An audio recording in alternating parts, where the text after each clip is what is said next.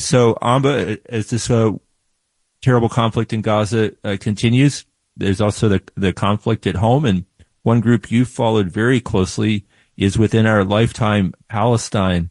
Can you give us I know you have an update for us about them and the situation they're going through right now? Yeah, I have an update and an interview that we're going to get to hear from earlier today with one of their organizers.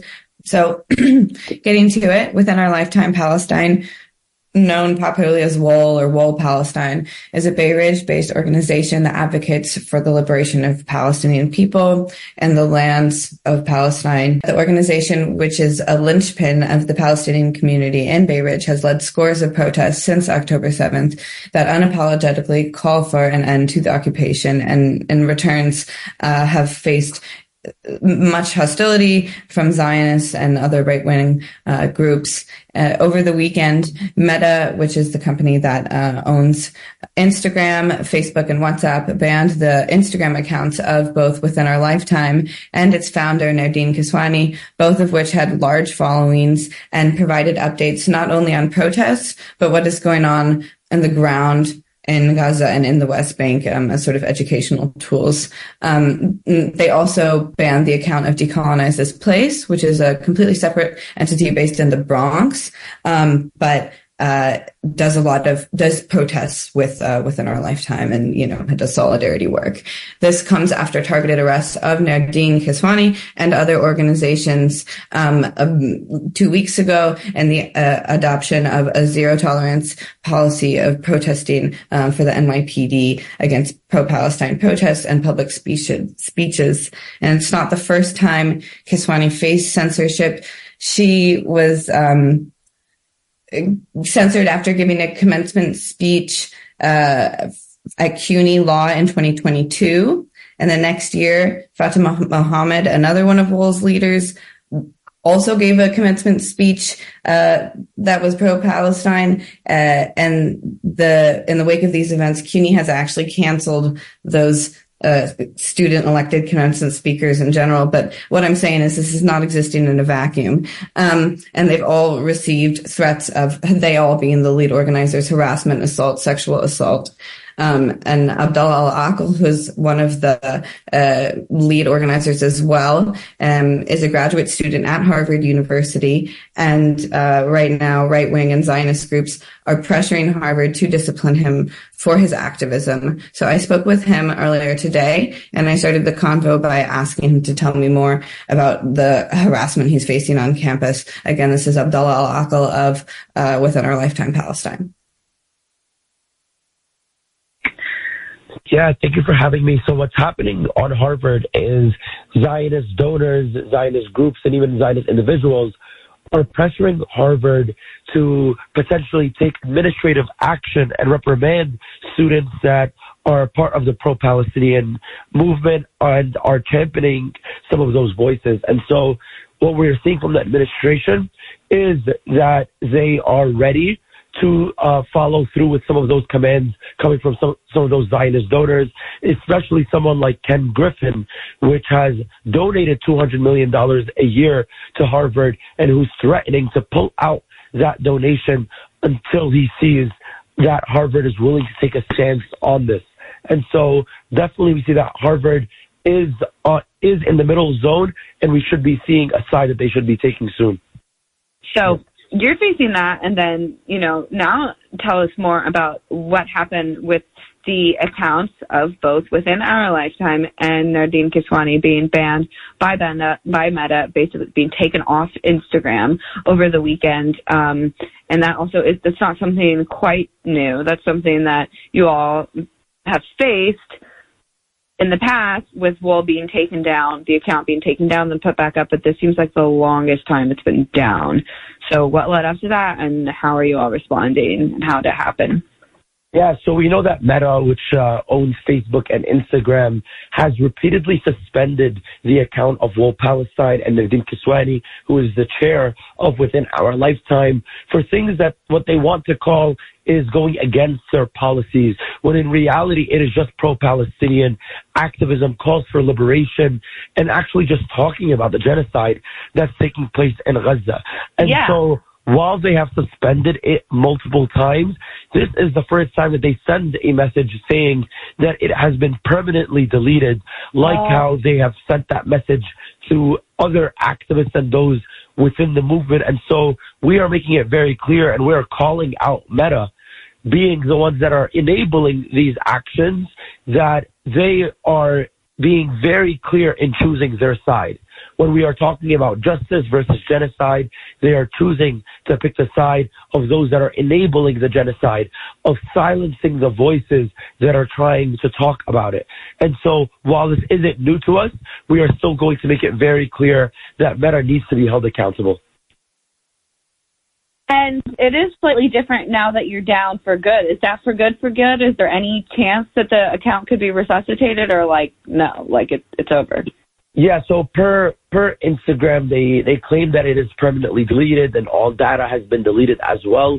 And so that is what Instagram is saying. But we are still going to take every avenue that we can to try to bring back the account, as if it was one of, or if not the largest account that we've had across many platforms.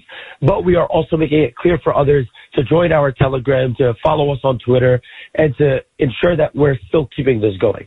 What are they saying you violated? You know, did they point to specific posts, or because what I've noticed for the most part is, that you guys, I mean, the leaders of your organization are well-educated people. You fact-check your stuff very thoroughly, knowing what position you're in. What are they saying you violate?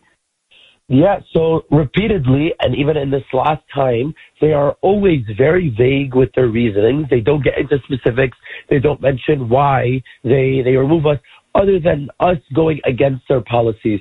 And in this final removal, this permanent one, they're making it very clear that these accounts, these individuals, do not belong on Instagram just because of the views that they hold aren't in alignment with the views of Meta. And that is the clearest statement that Meta can ever give us, making it clear that if these individuals and organizations like Within Our Lifetime are standing against genocide, and Instagram does not like to host that, means Instagram is in every way possible telling us and telling the world that is watching that they are pro the genocide that is taking place. Right. And just a detail here, Nardeen's account, was it also taken down for good, or was it suspended? Yes, they both received the same message. Oh, wow. Yeah, and so let's talk, for a moment about that, and we're on WBAI, so we'll be having a lot of, OG veteran organizers. Social media, for many reasons, is not the ideal place to organize, but do talk to us about, the positive aspects of your account, the community it created, how it activated, educated people, and also probably made some people feel not so alone, but also it was one of the places where you could get, repost of what was going on the ground in Gaza and West Bank. Yeah, no, 100%. Wolf, from its founding, always relied on this idea of community organizing, going door to door, business to business, putting out flyers. But then we also recognized the power that came through social media, where we could use a platform to educate the masses, but to also agitate them, to make them wake up and say, I need to take action. And I need to see what is going on in Gaza, in Palestine, and in other occupied places across the world, because that is what's needed in this current moment. And while we know that these platforms will try to censor us, it is so much more of a reminder that if they are trying to censor us so hard, we must be doing something very good. And by recognizing that, we are able to awaken the masses even more, to come out stronger than ever. And we're seeing that after our page has been suspended, people now more than ever are taking it into their hands to continue to share about what's going on in Palestine, what's going on in Gaza, and even what's going on in Rafah. That now more than ever, for the first time, at least in my time with the organization, have I ever seen this many people post our flyer on their own personal pages saying, I might not be part of Within Our Lifetime, I might not be a member, but since you took them down, I align with their values, and you can't take all of us down. And that is a clear message that we're sending by using these platforms and really using them to the best of our ability to educate and agitate the masses. Tell me, what it's like to persevere in the face of all of this. Like, does it feel defiant? Is it more difficult? You all had this censorship happen, and you were immediately back out on the streets for the Rafah emergency protest yesterday, which we'll talk about in a second. But how does it feel to, continue going out as you guys are continually attacked? Yeah, at first it's tough, just because you realize that there are people, there are individuals, there are entities, and even multi-billion-dollar corporations actively trying to silence you. But at the same time, there is this courage, this fire that's burning inside of us, knowing that we are on the right side of history, knowing that even if they take away all of our accounts, even if we have no online presence, we will still fill the streets. We will still make our voices clear, and we will still shake the world, letting everyone know that what is happening in Gaza is still happening. And what is happening in Rafah is happening, even if a Super Bowl is happening, even if there are major events taking place at the same time. So we still have an opportunity and an obligation to continue the work that we do. And we think of it a lot like an obligation, because if we just think of it as something that we do in our pastime, then it is something that we can stop whenever. But when we think of it as something that we take upon ourselves, which we do, that we will continue this work by any means necessary, this is something that hits home not only for us, but for people that have been in this struggle for a very long time. Shah. And last question. So let's talk for a moment about what is going on in Palestine. What was the emergency protest for yesterday? There's this potential imminent ground invasion of Rafah, where 1.5 Palestinians, many of them refugees from all the other northern parts of Gaza, because that is the southernmost city, have fled. So right now we have 22,000 people there per square kilometer. But I'll let you take it away. Yeah, so the reality is that the occupation told everyone that is in Gaza, their own home, to leave the northern parts of Gaza, to evacuate to the south. And it was repeatedly from October 7th, the south, and specifically Rafah, was labeled as a safe zone by the occupation. And so many fled their own homes and went down into Rafah to seek refuge in a land that is originally theirs. And so what we saw is that became a very densely populated town in Gaza, Rafah. And what happened was the occupation released that it wishes to create a military operation into Rafah, and it is telling people to leave. And the biggest question is, where do people go? This is their land. They followed what you told them to leave from the north into the south, and now there's nowhere to go. And when the bombing started, when hundreds were being injured and murdered, the occupation then came out with a statement saying this was a distraction to release 2 hostages. And so we are making it very clear that in no world, even if what they are saying is correct, in no world will you take hundreds to be injured, to be murdered as a distraction for 2 people to come out. And so it is so hard to talk about, just because this is the reality of what is going on in Gaza, that hundreds are considered a distraction.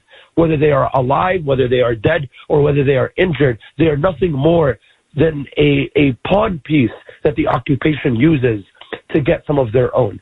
And so we are seeing this time and time again, and we see that in Rafah, things are getting tougher and tougher as the occupation continues to not allow fuel, continues to not allow food and water to the border that they are actually there by.